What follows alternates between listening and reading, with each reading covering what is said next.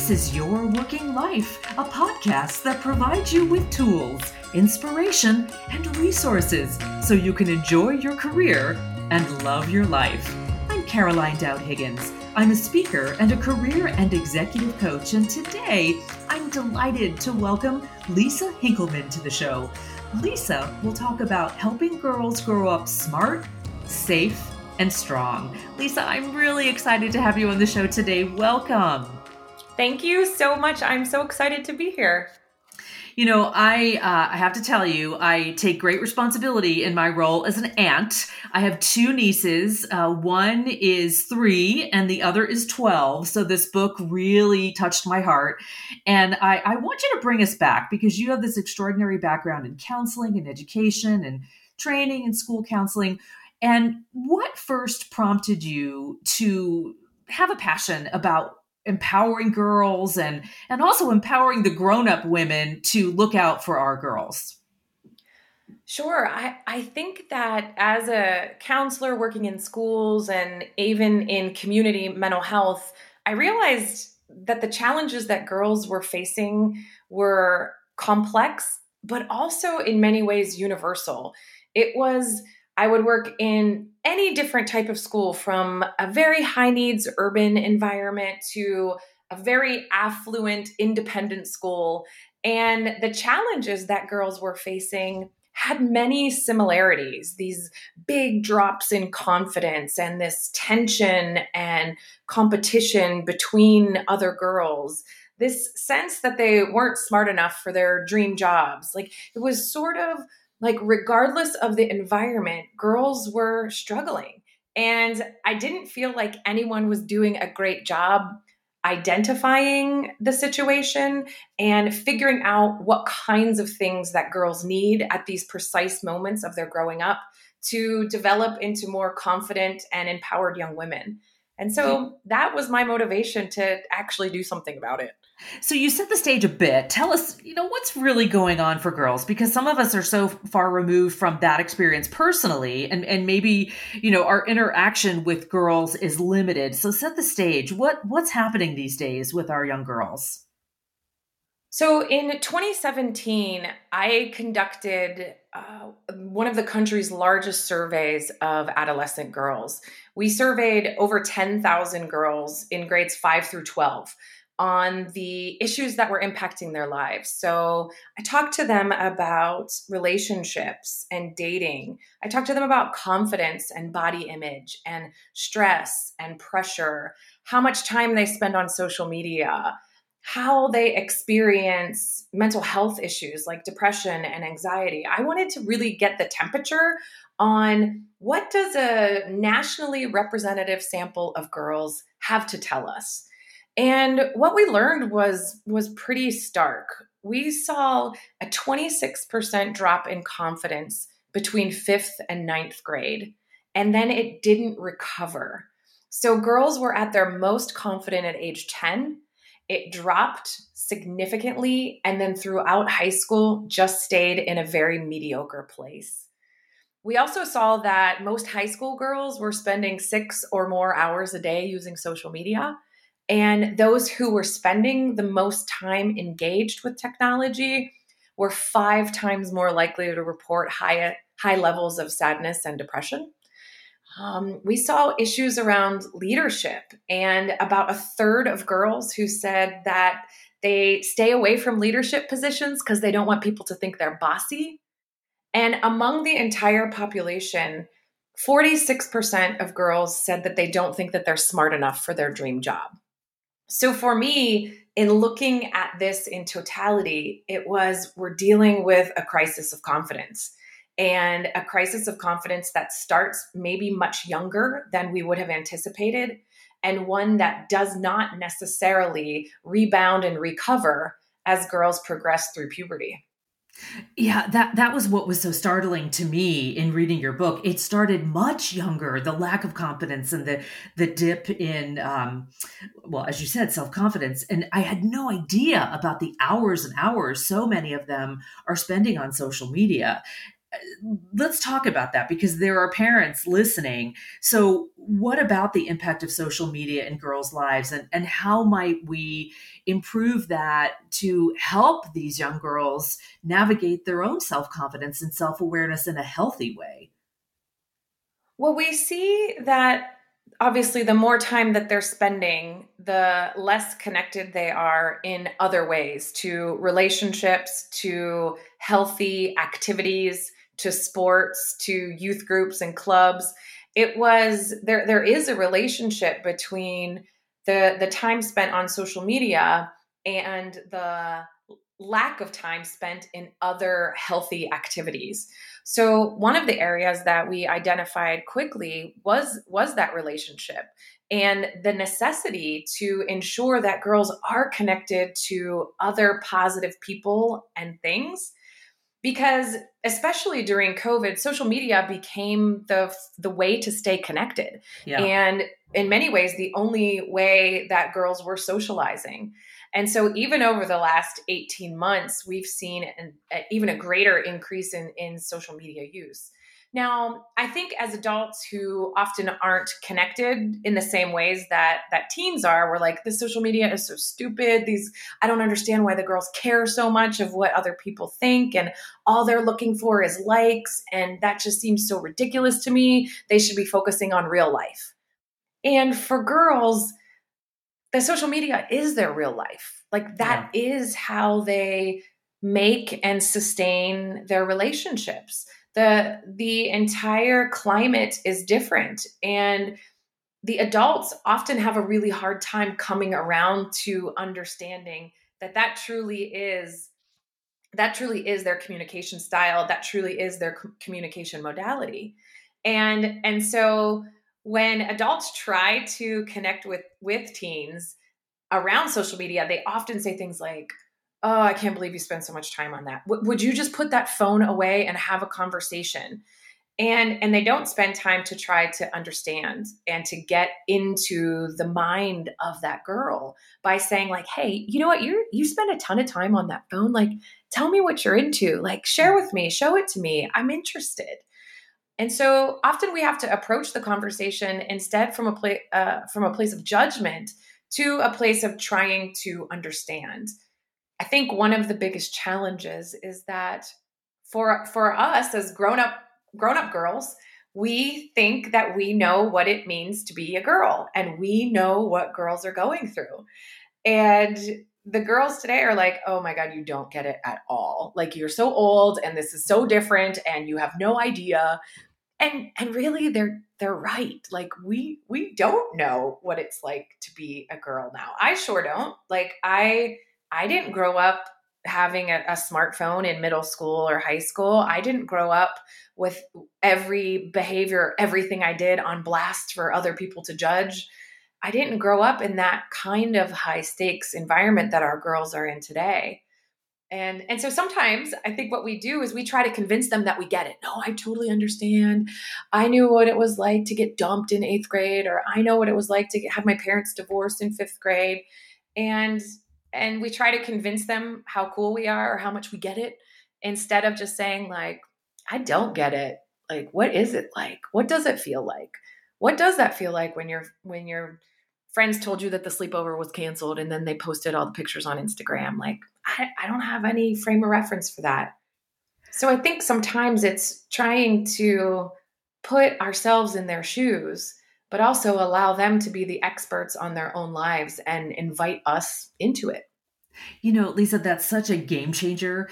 And I love the reframe there. You know, as a coach who works with grown up girls, as you just said, you know, empowering women on their career journeys, that reframe is such an important technique. But what I just learned from you is let's be curious. Let's not assume that we know what our girls are going through because we don't. Times have changed. It's a very different landscape. So thank you. You taught me something really important. I appreciate it. Absolutely. And you know what? We'll be right back after a quick break. Your working life is powered by your stories. We want to hear more from our listeners about your experiences in the workplace. Tell us what challenges you've overcome or tips you've learned along the way. And even better, if you don't have the answers, Let us know what issues you want to know more about. We want this podcast to serve all of your working life needs. Send me an email at caroline@carolinedowdhiggins.com. Lisa, you said it right before we broke for a quick break. It's hard to be a girl today. My gosh, I don't know that I would want to go back in this day and age. Gender roles, body image, self-confidence, as you mentioned. How do you begin to help them navigate? I even think about sexuality as a young girl. There's just more to deal with than there was when I was that age. So where to start if you're a parent or an ally or a friend of a girl? Wow, I think that the starting place is always the relationship. And I think that oftentimes during the early adolescent years is where adult and teen relationships can get the most strained. It's where the girls are trying to try on their independence and figure themselves out and try to be a little unique or be a little risk taking.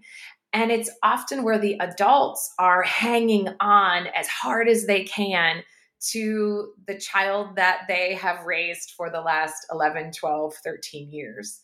And that tension of wanting to start to grow up, with the tension from the parent of not wanting this child to grow up, creates a lot of conflict.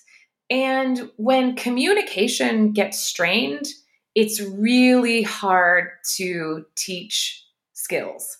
Because if a child feels like being honest or telling somebody something that's hard to hear will get them in trouble or will get them shamed, then they'll hold back of what they share. And oftentimes that becomes the parent-child dynamic, is kids will have really hard things that happen to them and they'll fear their parents' response. And so instead of saying like, hey mom, someone just sent me a really inappropriate text, or, oh my gosh, I got this photo that I did not ask for and it totally freaked me out. If the adult response is, well, oh my gosh, how are you even friends with these people? Or what did you do to get that? Or why did you do that for?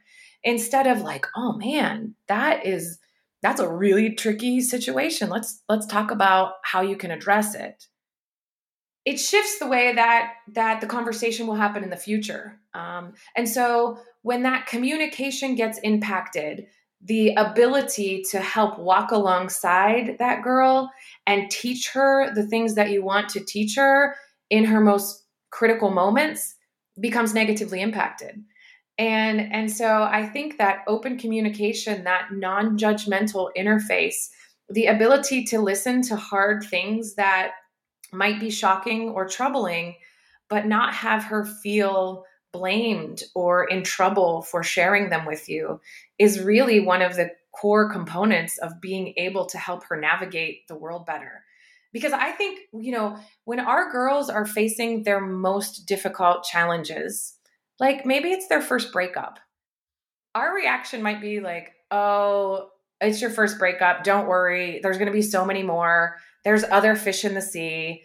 That person was a jerk anyway. If that's our reaction to something that she's never experienced before, then the next time she experiences something hard for her, she might not come to us to talk about it. And I think, like, don't we want our girls to come to us? Like, don't we want to be the guiding force in their lives around the stuff that's really hard, so that they have a soft place to land to figure it out, so that when they face the next thing that's even more difficult, they already have one time going through it with us. They had us holding their hand through it. So when the next breakup comes and maybe they're in college, they know they'll make it through because we guided them the first time around. So well said, Lisa. The behavior that we display and the way that we listen and honor them and be curious and create that safe space, that psychological safety, is really the beginnings of their adult behavior. There's such a responsibility that we have in helping them navigate those challenges.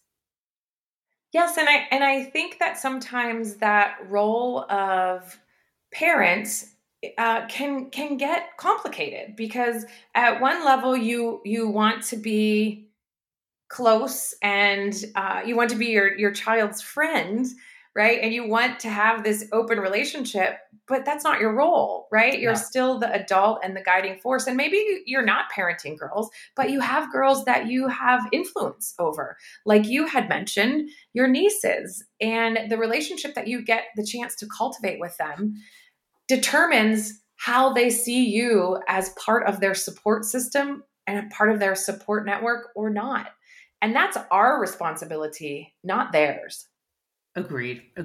So I want to raise the idea of this pressure to be perfect. And let's be real, with a global audience, grown-up girls, women are experiencing this as well. But my goodness, I hope that there's a way that we can help our young girls navigate this because they're vulnerable at a young age. And there's a stress of coping in this age of perfectionism. You know, the filters on every social media platform that just turns someone into this perfect image. And helicopter parents, and I'm certainly not trying to be negative about the parents. It's the toughest job in the world, but I think we all have accountability in this. So how do we deal with the perfection paradox?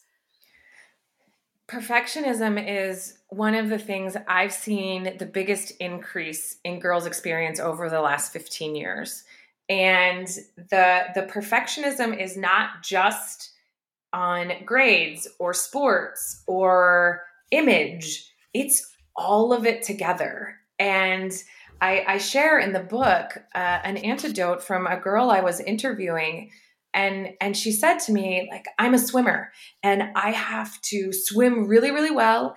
And I have to get perfect grades because I need to get into a really great college. And she was 9.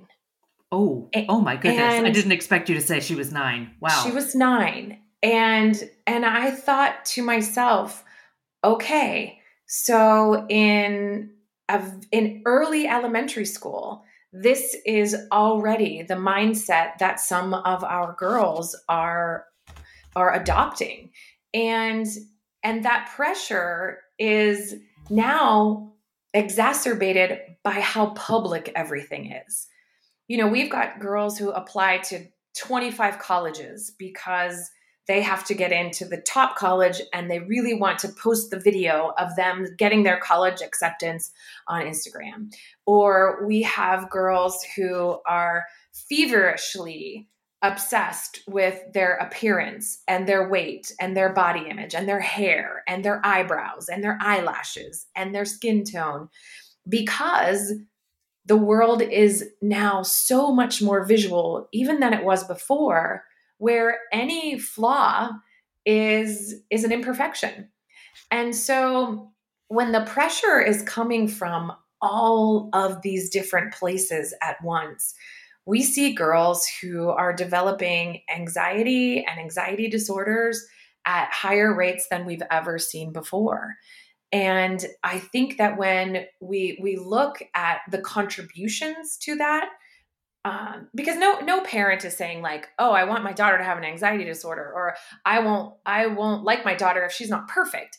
But the daughter is taking in her parents' vibe, right, and her teacher's vibe, and if she senses that there's disapproval because she didn't get 100%, because she didn't get into all the AP classes, because she didn't pitch a perfect no-hitter, like she senses that disappointment. And for many kids, seeing their parents disappointed is as heartbreaking as their own disappointment.